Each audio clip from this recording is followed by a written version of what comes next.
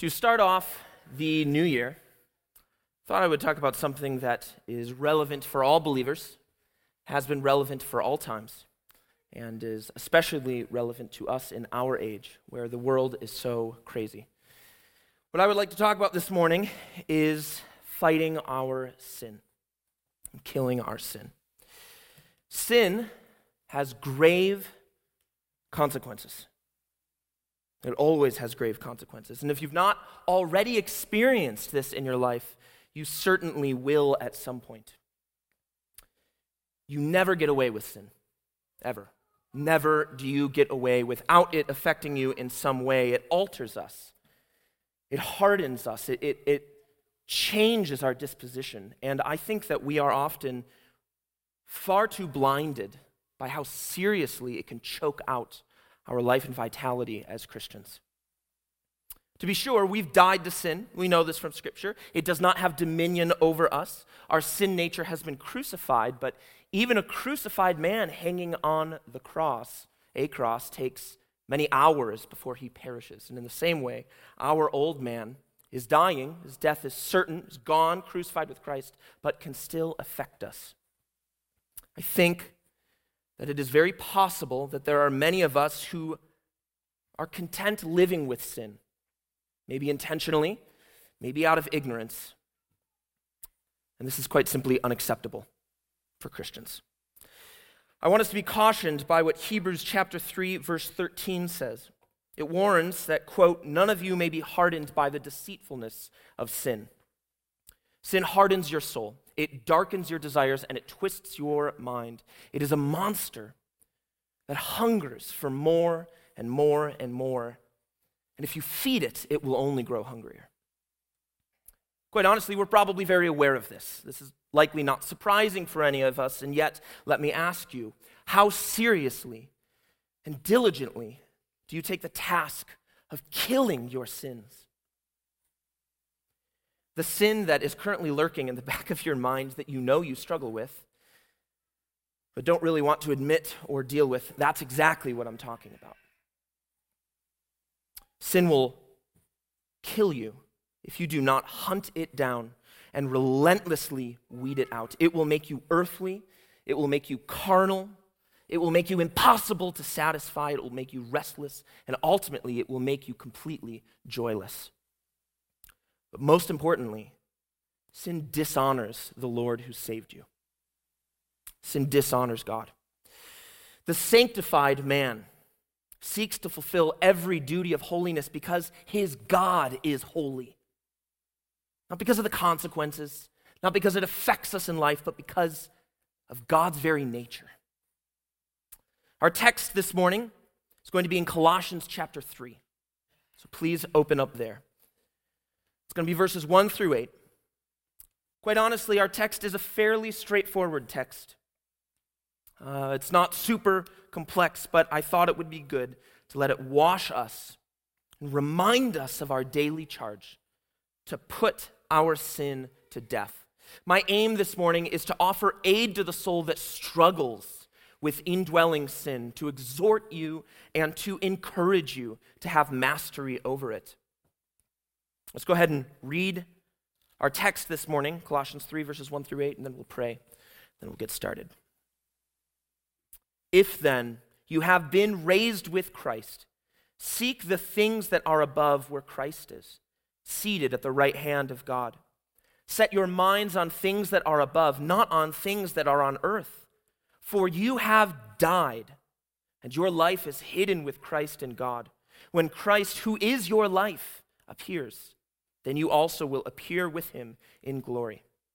Put to death, therefore, what is earthly in you: sexual immorality, impurity, passion, evil desire, and covetousness, which is idolatry. On account of these, the wrath of God is coming. And these you too once walked when you were living in them, but now you must put them all away: anger, wrath, malice, slander, and obscene talk from your mouth. Father in heaven, we need your help, Lord. We need your help, God. We acknowledge that our heart is still so riddled with sin. We are bombarded with impure, defiling things on the outside. And also our hearts are still so corrupted with that which is displeasing to you. We ask for your Spirit to help us, to aid us and strengthen us, to give us victory over sin. And Lord, help us this morning to recognize the nature of these commands that are found in Colossians 3. Help us to internalize these things as our duty, not an option, but our obligation. Please bless us this morning. Convict us of our sin and grant us true and lasting repentance that we may honor you now and for all eternity. Pray these things in Jesus' name. Amen. Amen. Well, let's briefly consider what the book of Colossians has taught prior to chapter 3 about the mortification of our sins. Mortification of our sins. That's a term I'm going to be using a lot. It's just a term that means killing your sin or putting your sin to death. In chapter 1, verse 22, Colossians says that Christ has now reconciled you in the body of his flesh by his death, in order to present you holy and blameless and above reproach before him, if indeed you continue in the faith.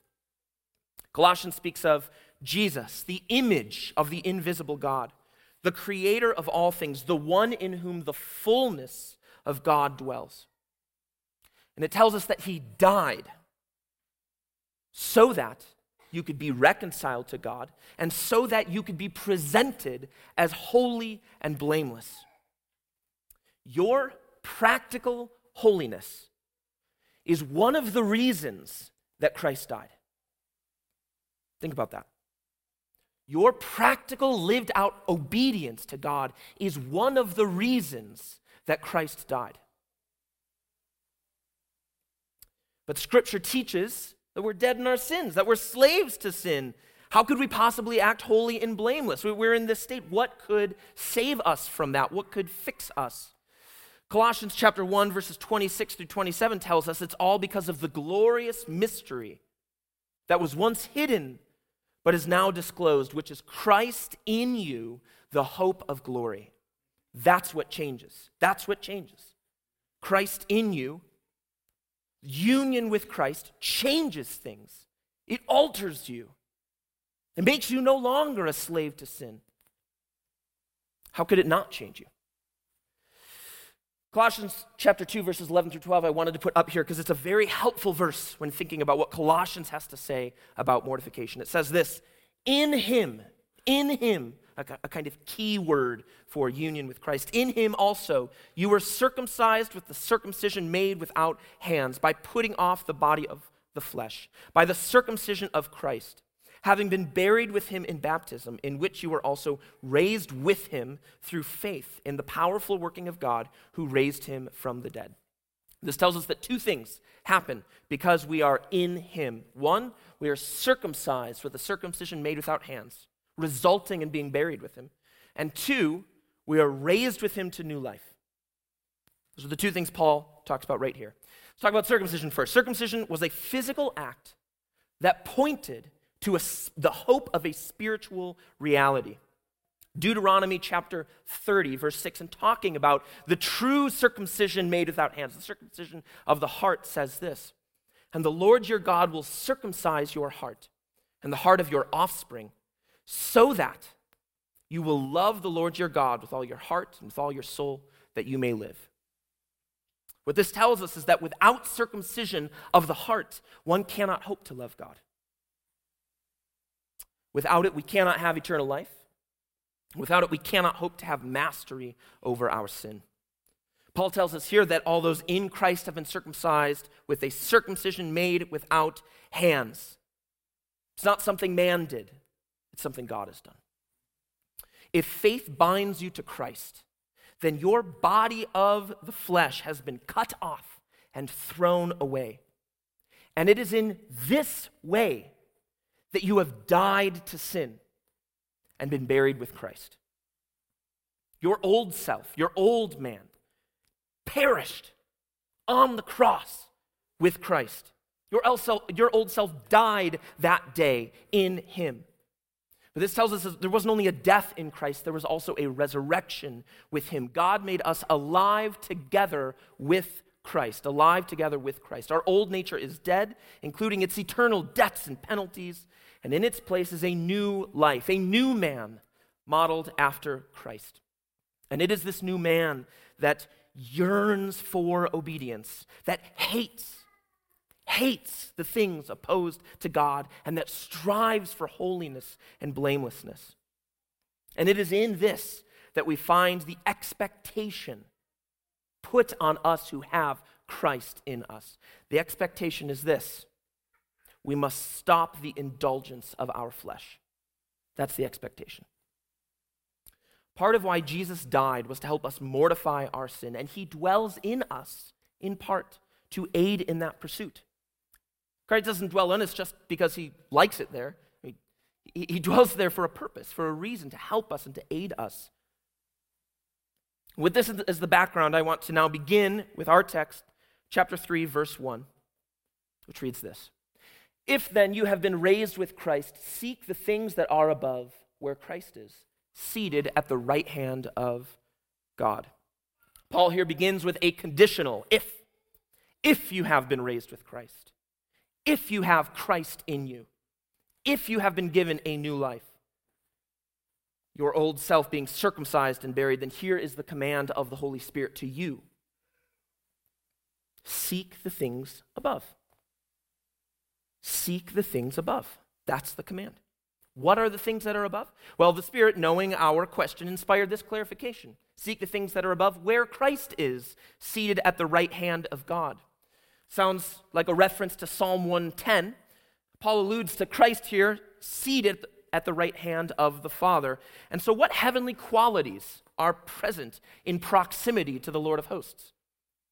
Holiness, righteousness, justice, love, mercy, grace, immortality, eternal life, things that are in accordance with God's holy nature. Those are the things that are above. The Holy Spirit offers no suggestions for you in this text. This is a command, make no mistake, a command to you. It's actually a specific Greek construction called an imperative. This is an expectation for you. It is not optional. It is not something you can do when it is convenient. It is not something you can do when it enters your thoughts. It is the expectation that Christians do this. Yearn for the things of God. Brothers and sisters, why do you seek after worldly things? Why do you desire them? Why do you think this world can offer you something that God cannot? We humans strive and seek after things that we desire. That's just our nature. We yearn, we pursue what we want. And so we need to desire heavenly things. That's the problem. We don't want heavenly things, and so we don't seek for heavenly things. And we lose half the battle against our sin right here. We want this world. We do. We want this world, and we can say all day long how much we hate the world, but we like its shiny toys. We like them. We're fascinated by what this world has to offer us. We want most our convenience and our comfort and our desires and our TV shows and our social media and our money. Why do you want that? Why do you want that? You've believed a lie if you think these things can fill you. They cannot. They can't. Where are the warriors of the Lord trained for battle against such things? Where are the men who strap on the sword of the Spirit and slay their enemy? Where are the ones whose holiness is a sign to everyone of their devotion to the King of Kings and the Lord of Lords? Christian, fill your heart with delight for the things of God. Learn to love heavenly things. Look up to heaven. That's where your life is now. It's not here, it's there. Heavenly things are given to us in Christ. And Christ is right now at the right hand of the Father, so seek those things. Further command is given in verse 2. says this, set your minds on things that are above, not on things that are on earth. It's not set your mind on things that are above and maybe sometimes set your things on things that are on earth. It is set your mind on things above, not on things that are on earth. We are men of two worlds, brothers and sisters. A citizen of one that dwells in another, dwells in a foreign land. And torn are we in our minds between things that are above and things that are earthly. This is another command, not a suggestion, another command. This imperative is set your minds, literally think about.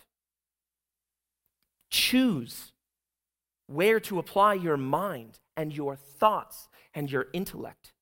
This too is the duty of a Christian. You must apply yourself to the things of God. Part of your new life in Christ, part of dying to sin is dwelling on and loving and speaking regularly of the things of God.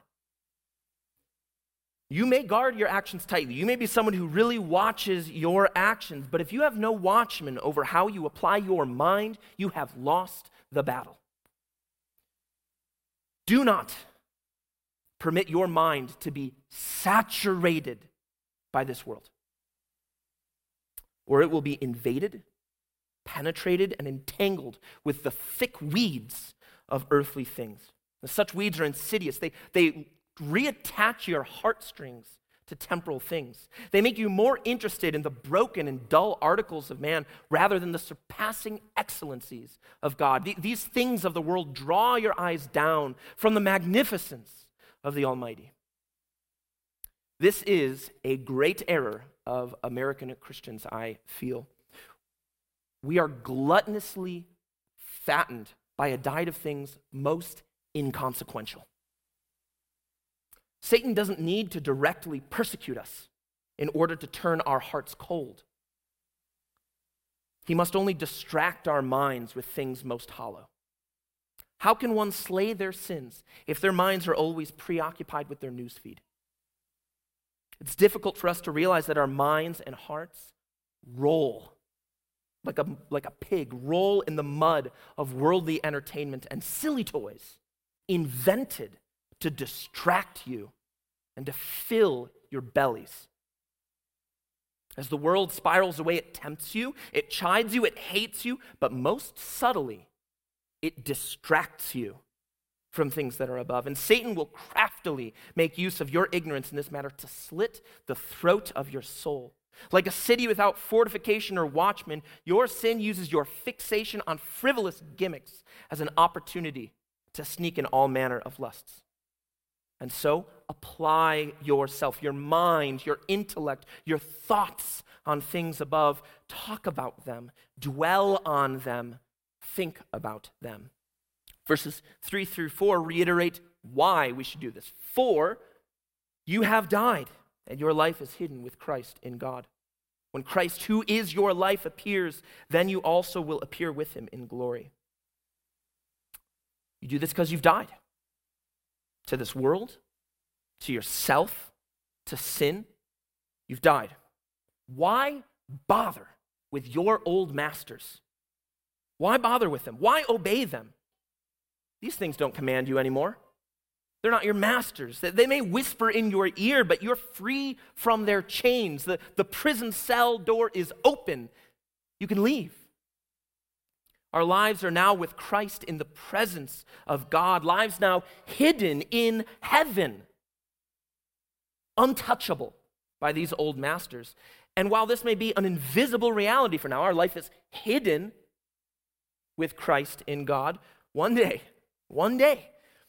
it will not be invisible any longer. It shall become manifest. Your new life will be manifest. You will appear with him in glory as a perfected, holy, righteous one. You will descend with Christ, clothed in white garments, on the chariots of heaven. That is your destiny. So why meddle with anything less? The apostle's first point here in the first couple of verses is made. This mystery of Christ in us changes our relationship to the world and so must change our pursuits and our thoughts. But Paul's goal here is to admonish us to crush the indulgence of the flesh.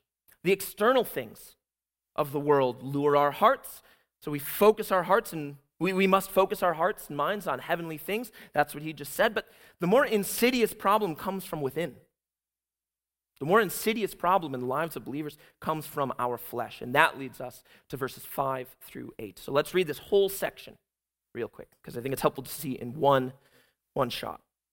Put to death, therefore, what is earthly in you: sexual immorality, impurity, passion, evil desire, and covetousness, which is idolatry. On account of these, the wrath of God is coming. In these you too once walked when you were living in them. But now you must put them all away: anger, wrath, malice, slander, and obscene talk from your mouth. We have another imperative, another command. Put your sin to death. Kill it. This is called mortification, as I said. I feel like put to death is not violent enough for what Paul is commanding us to do. Murder your sin. Kill it. Take it out. It's here that I want to spend the rest of our time on. It is a topic far too neglected in our day. We often say we need to stop sinning. We regularly express a need for holiness, but think about it. How rare indeed is it to find a man who has mortified, killed his sin? Permit me at this time to give you 3 things that cannot be rightly called mortification. 3 things that mortification is not, in order to then properly define what it is, okay? Number 1, mortification, killing our sin, is not the complete removal of our sin. It does not mean utter, complete perfection. That will not come until glorification. Yet, it is still our aim. This is still our goal, and we must fight for that with every tool at our disposal. If you find remnants of old lusts in you, that does not necessarily mean that we have failed the ongoing task of mortification. Not necessarily. It could. Next is a common snare which leads many to falsely believe they have victory when indeed they are quite entangled by sin. 2, mortification is not simply changing how we sin. Mortification is not altering the way we sin. Let us consider for a moment, a man given to great outbursts of anger. Perhaps this man no longer screams at his wife. He has thought that he has victory over sin in that, yet instead he finds his mouth running to slanderous speech, speaking ill of her. That man has not put his sin to death. That sin has craftily outwitted him, luring him into a false sense of peace when there is no peace in his heart, whispering to him that he has succeeded in conquering that most vile iniquity. If you once struggled with sexual immorality, but have now given that up to only picture obscene and impure things in your mind, do not think that you have killed your sin. You deceive yourself if you do that. Your lust is alive and well and must be killed. The third thing that putting your sin to death is not. It is not a purely temporary victory over sin. It's not a purely temporary victory over sin. Suppose a man struggles with greed, and that greed builds and builds and builds and finally manifests itself in blatant theft. And recognizing the severity of the offense, the man says, I cannot believe what I've done. He repents. He returns the stolen item. He suffers the consequences. His conscience trembles under the weight of his sin. And for a time, that man is exceedingly generous, very diligent, fighting against that, knowing his weakness. But that lust was not necessarily killed. It might lie there dormant, waiting for his resolve to diminish.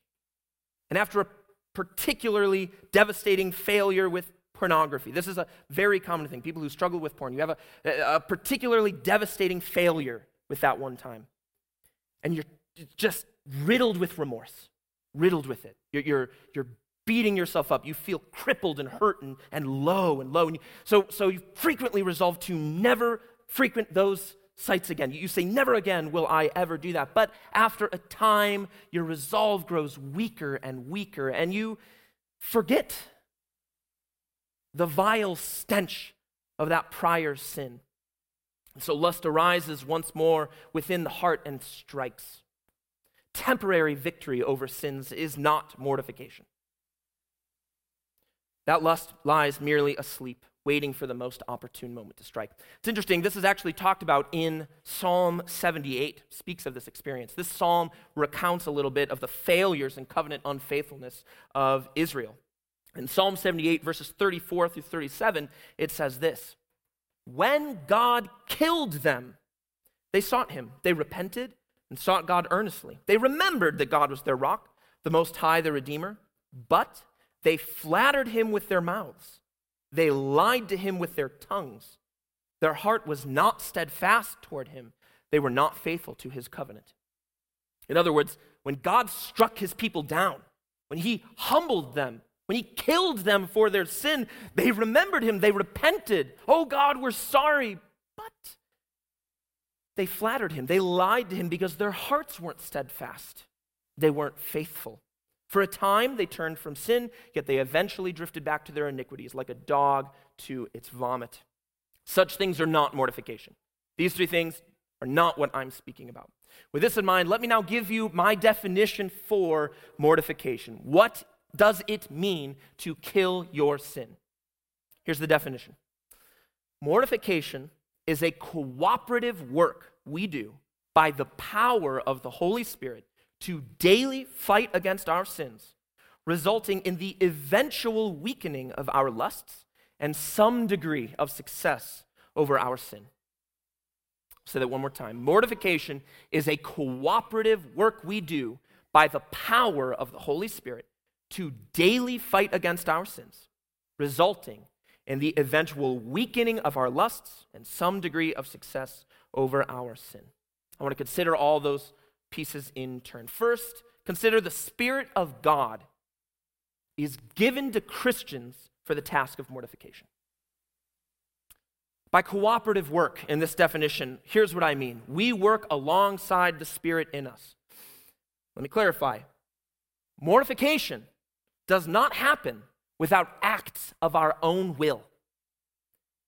And neither can mortification happen apart from the Spirit in us. Both things are necessary. The Holy Spirit is he who removes our stony hearts and causes us to be born again.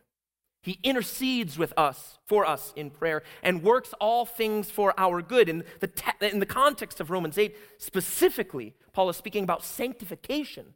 The Holy Spirit works all things for our sanctification. He binds us to Christ, reminding us of our forgiveness in him when we do fail, and refines us by acts of providence. He helps us, strengthens us when we have fellowship with the saints. He helps us through the Lord's Supper. He strengthens us, convicts us through Scripture, by preaching, so on and so forth. He uses these things to aid us in our battle. He causes us to bear good fruit and ultimately conforms us to the image of the Son. Now, be warned. Some have used this truth as an excuse to absolve themselves of their responsibility to mortify sin. They foolishly reason, well, since it's the Spirit's work, if I'm not sanctified, whose fault is that really? To which I simply respond, you will not find that reasoning in Scripture. Second, true mortification finds Christians daily fighting against sin. John Owen once wrote, "Realize that it is no easy task to mortify sin. Sin is a powerful and dreadful enemy, and it will fight to save its life.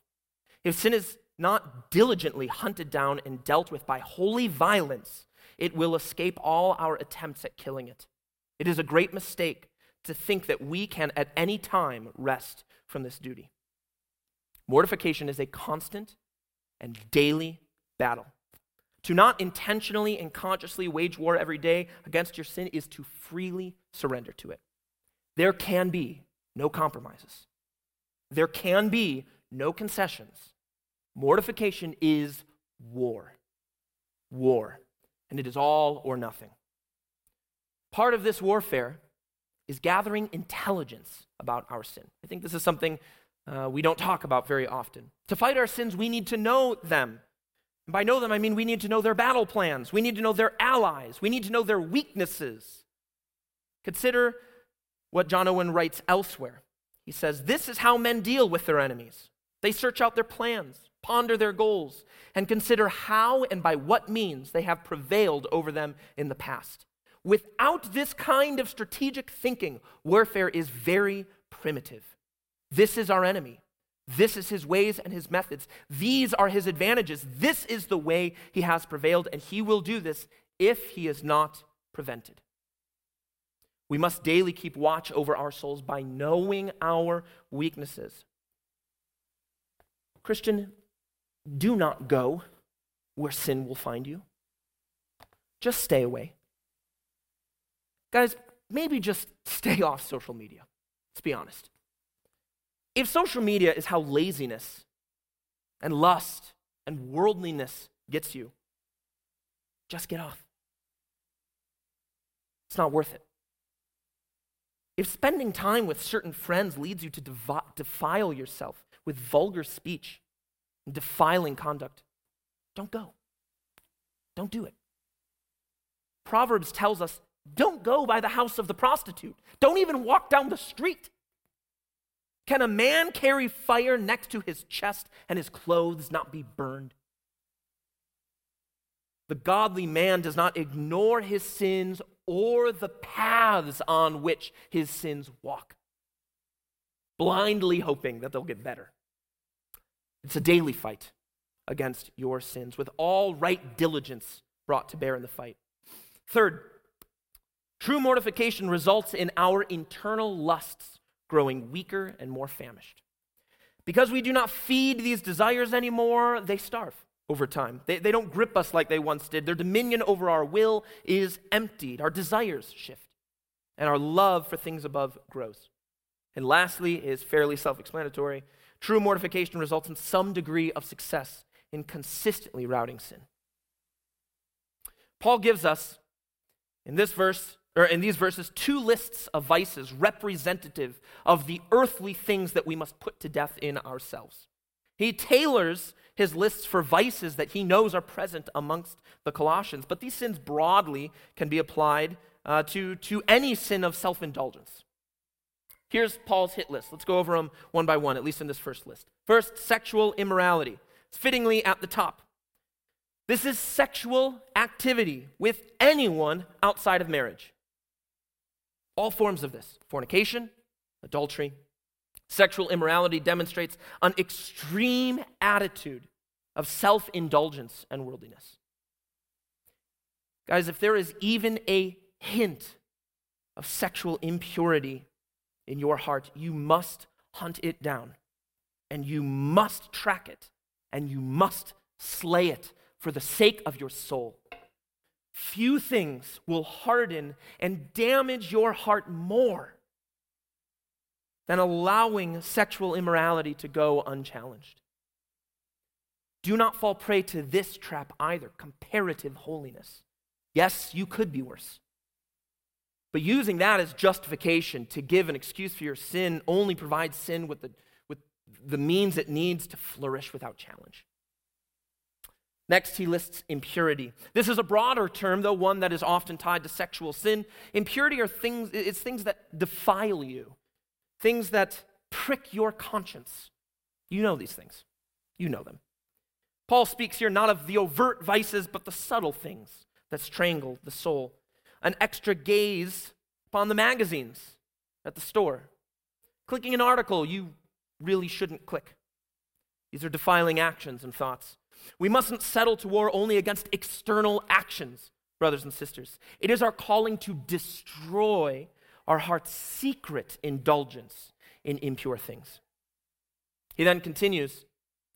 He references passions and evil desires or evil lusts. Paul here thinks of the sinful passions and appetites that may plague us. Not only our actions, not only our impure thoughts, but our desires. They also are to be put to death. the want, the craving, the longing for forbidden things. We must mortify these things as well. We cannot think that we're just okay letting them live here in our hearts. We kill the sins, we kill the thoughts, we kill the desires. These are impulses of the deep heart, and they are hidden from everyone but the eyes of the Lord. No man can look at you and rebuke you for wicked desires and longings you have in your heart. No man can peer inside the soul of someone else and know about our hidden lusts. But God sees all. God knows. Nothing is hidden from his sight. Do we not so often neglect the care of our souls in this matter? Do we not so frequently permit desires for wicked things to seep into the dark recesses of our heart, to pitch a tent and reside without challenge?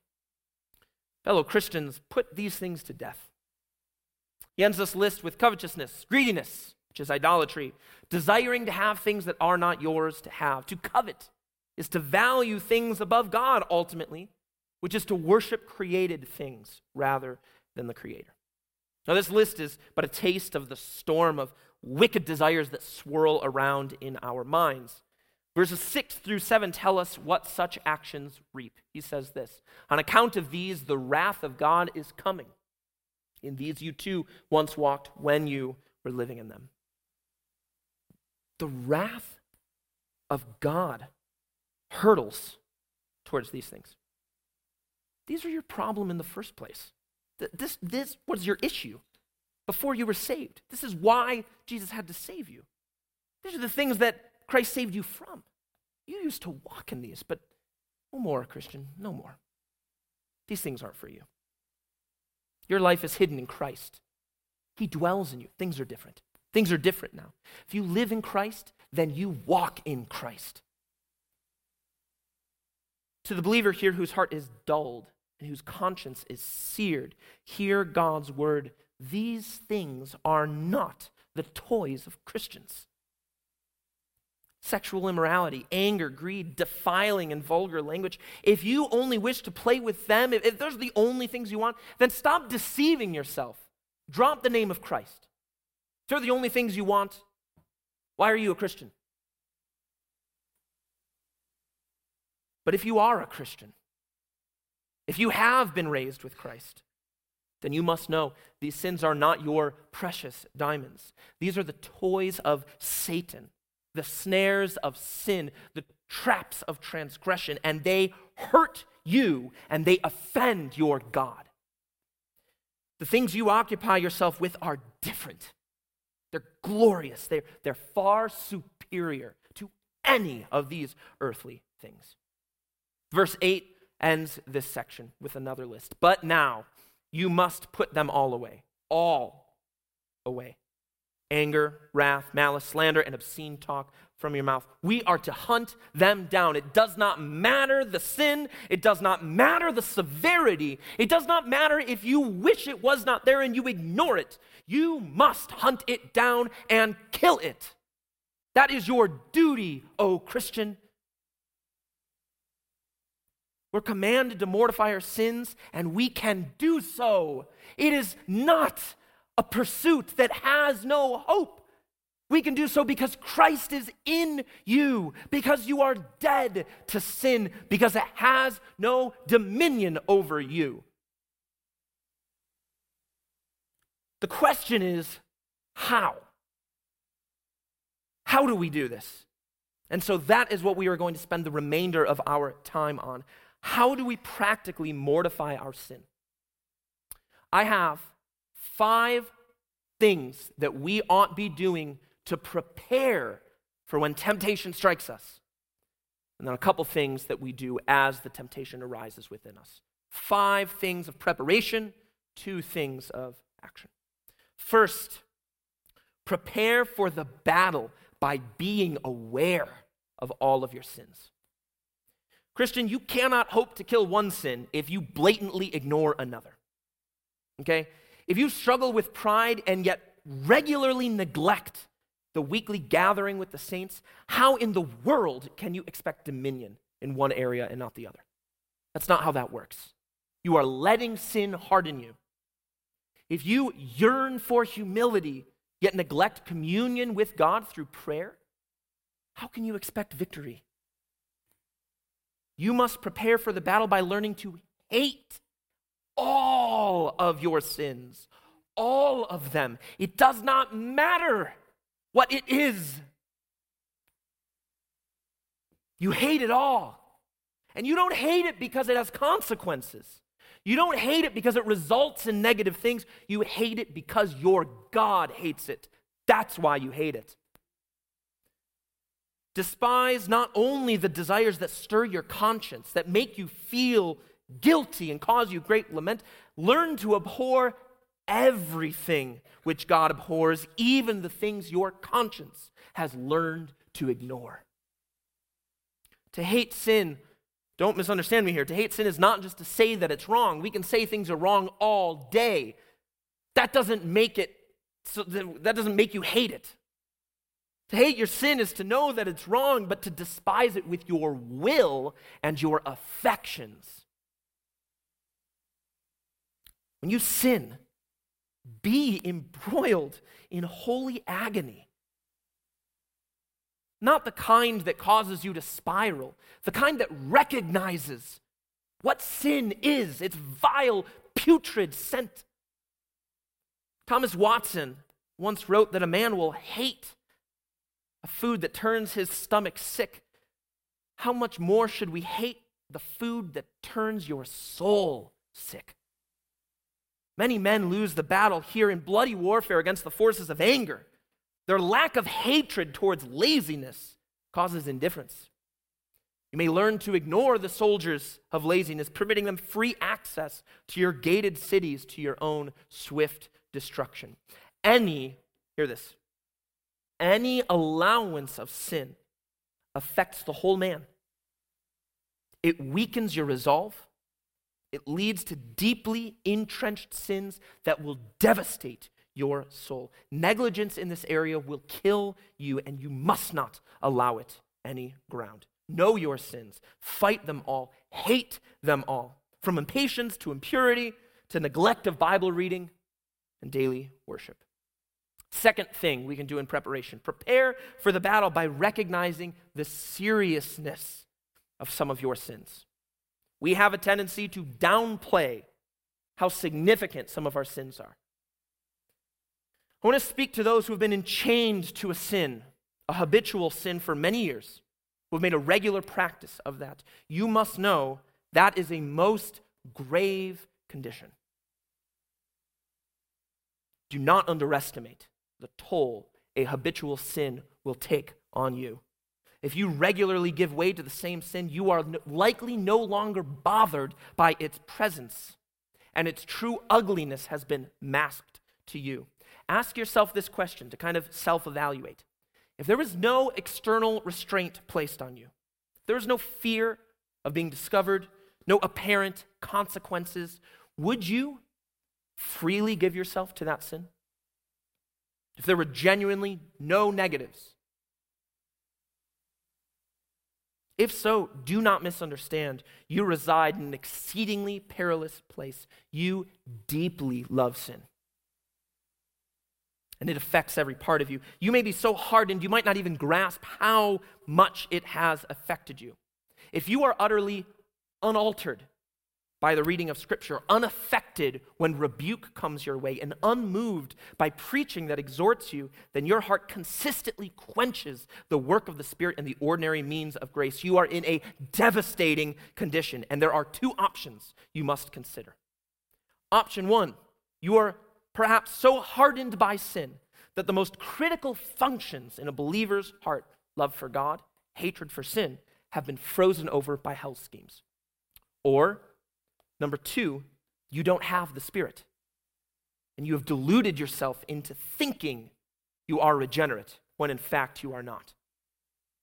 If you're worried about that second one, here's a good test. If you can genuinely identify not a single way in which you changed before you were a believer and after you were a believer, in your thinking, in your attitude, in your desires, or in your character, you have to ask yourself, have you genuinely died in Christ and been raised to new life through faith? Is your life hidden with Christ in God? Christ in us changes us. It's an unavoidable truth. If you're not found in Christ by faith, then you must of first concern look upon Christ for the forgiveness of sins. This is your chief obligation. If you imagine yourself acceptable to God because of your efforts to manage sin, if you think that's why you can be right with him, you deceive yourself with hypocrisy and self-righteousness. Your concern must be one of faith and repentance, not mortification. Else all you will do is deceive yourself into a false sense of holiness. You cannot be saved apart from faith in Christ. Turn to him in faith. Give up your strivings. Have the assurance of eternal life. If, however, you are regenerate, you are a believer, then you must know this. Your sin is not going to die by itself. It's not just going to go away, and it will increasingly rob you of right communion with God, contentment, love, and all good things until it is gone. Killing this sin is going to take extraordinary means, a dramatic and concerted effort. But hear this, it is your solemn duty as a Christian to do so. You undertake extraordinary means to stop it. You do what you must. Third thing you can do to prepare. Prepare for the battle by encouraging your conscience to be afflicted by sin. The sins of a Christian, though they're forgiven, are most offensive to God. You have despised God's mercy, his grace, and his goodness. You have grieved the Holy Spirit. You have offended your Savior, who willingly gave himself for you. Do not too hastily push aside feelings of remorse. Be emotionally aware of the vileness of sin. Emotionally, recognize how vile it is. This will help you in your hatred for all things wicked. We can't prepare to fight unless we really see sin as the enemy. We have to grow in our instinctive reaction against it. If you struggle in this regard, if you struggle to not feel at all burdened by the weight of sin, I really recommend you spend time in the Old Testament. The Old Testament helps, especially the prophets. It's good to see God's hatred and wrath manifested towards the sins of the nation. Recognize how abominable sins are before God. Fourth thing you can do to prepare. Prepare for the battle by permitting no secret sins room in your soul. This one is fairly straightforward. Secrecy allows your sin to grow in the dark until it is so implanted in your heart that you will struggle to even despise it. Regularly fellowship with believers. Here is the solution. Practice confession. Specific, detailed, accurate confession to at least one other believer, maybe more. Let another believer know with specifics. A lot of people get out of this by saying, I struggle with X. And that means nothing to anyone. You specifically, how have you struggled with this? What has happened? Let other believers know where your spider webs are. Let their influence and watchful eyes help you. And a good time to do this practically is in a prayer slot with your small groups. I honestly think that's a great slot for that kind of thing. Regardless, whenever you do it, the aim is to have a couple mature Christians who know all of your junk and your struggles, who watch for you, who regularly lift you up in prayer, who rebuke you when you need it, and who encourage you when you fail. If you have secret sins you harbor without confession, get rid of that today. Today. Fifth thing you can do, prepare for the battle by clothing yourselves with good works and the regular practice of the spiritual disciplines. By this I mean prayer, scripture reading, fasting, examining yourself, communion, church attendance, confession. These things aren't magic. They're not just magic things that poof your sin away, right? But they're the means by which the Holy Spirit can mend your wounded soul. They're what the Holy Spirit uses to help you. How can a man who never communes with God through his word or in prayer meekly go to him in aid for mortification? Galatians 5:16-17 says, But I say walk by the Spirit, and you will not gratify the desires of the flesh. You will not gratify the desires of the flesh. One cannot simultaneously manifest fruit of the flesh and fruit of the Spirit. The fruit of the Spirit are poison to the root of the tree that bears wicked fruit. Paul will continue on actually in Colossians 3 to tell us to put on good deeds. We didn't have time for it this morning, but put on good deeds, to love one another, to let the word of Christ dwell in you richly. So grow practiced in good deeds, and you will find your desire for wickedness increasingly diminishing. Having prepared with these things for the day of battle, let's now consider two ways that we can act when temptation arises within us. First, when temptation comes and you're in the battle, you've been called to battle, you don't compromise in your mind. You do not show any mercy, and you do not trust yourself. Don't flee, don't retreat, and don't delay wiping that sin out of your mind, out of a vain hope it'll just disappear. You can't give up. Your master has commanded you fight. This is your obligation. You grab your sword, you go to war. And be aware of this. If you're struggling in a moment with temptation, if your sin finds any crack in the dam, it will burst forth with unimaginable pressure. You must know yourself. You have far less willpower than you think you have. Many claim, I would never in my life do such a deed, until they find they are practically able to do so, and suddenly their resolve crumbles. Some deceive themselves by saying, I know, I'll let off a little steam. I'll do a tiny little sin as to not allow it to kind of get all pent up. So yeah, instead of committing adultery, you regularly look at porn. I'm sure that will help. It's utter foolishness. All sins are defiling. All sins are abhorrent, and all sins harden your heart.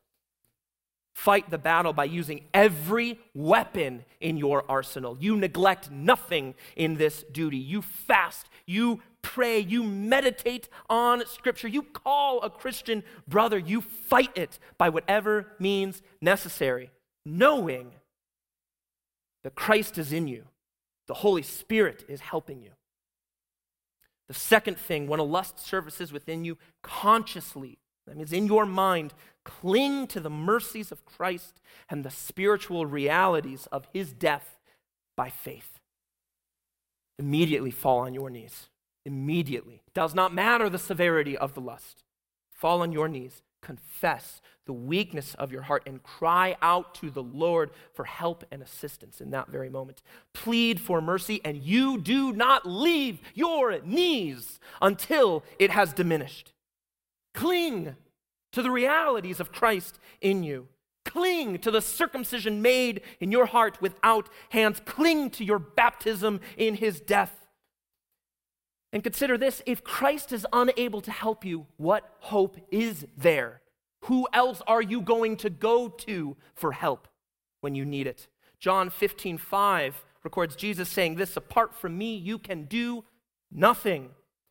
Christ will not fail his task in this matter. He died in part for your good works, for you to abstain from lawlessness. Ephesians chapter 5, verses 25 through 27 says this, Christ loved the church and gave himself up for her, that he may sanctify her, having cleansed her by the washing of water with the word, so that he might present the church to himself in splendor, without spot or wrinkle or any such thing, that she might be holy and without blemish. Christians, put on your armor, pick up your sword, and fight until you are raw, bloodied, and wounded, but the enemy lies dead in the battlefield. And take heart, with man, this is impossible. You know this. With man, this is impossible, yet with God, all things are possible. Christ has overcome the world, and he too can overcome your greatest lusts. Let's pray. Father, we are so weak. We are weak, Lord. We struggle with sin. We do. We know it dishonors you. I ask, Lord, that you would send your Spirit to convict us of all the sins in our hearts, the ones we know of and the ones that are hidden to us. I ask, Lord, that you would strengthen our hatred for the things that you hate, that you would drive us to our knees in repentance daily. Cause our noses to fill with the ugly stench of wickedness, that we may know it is something abhorrent to you. And God, help us, please, in this fight. Strengthen us. We cannot do it. We are weak. We're willing, but we are weak. Strengthen our weak knees. Give us strength for the battle. Give us new life. Cause our eyes to look to you for our aid, that you may be glorified as the God who sanctified his people. We yearn for your glory, Lord, and your glory through our sanctification. Please help us, Father. We need your help. In Jesus' name we pray. Amen.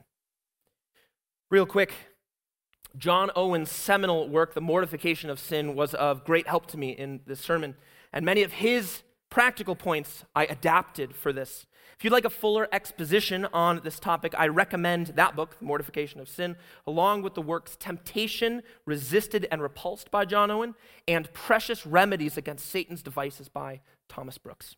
Just could be helpful for you if that's something you'd like to look at more.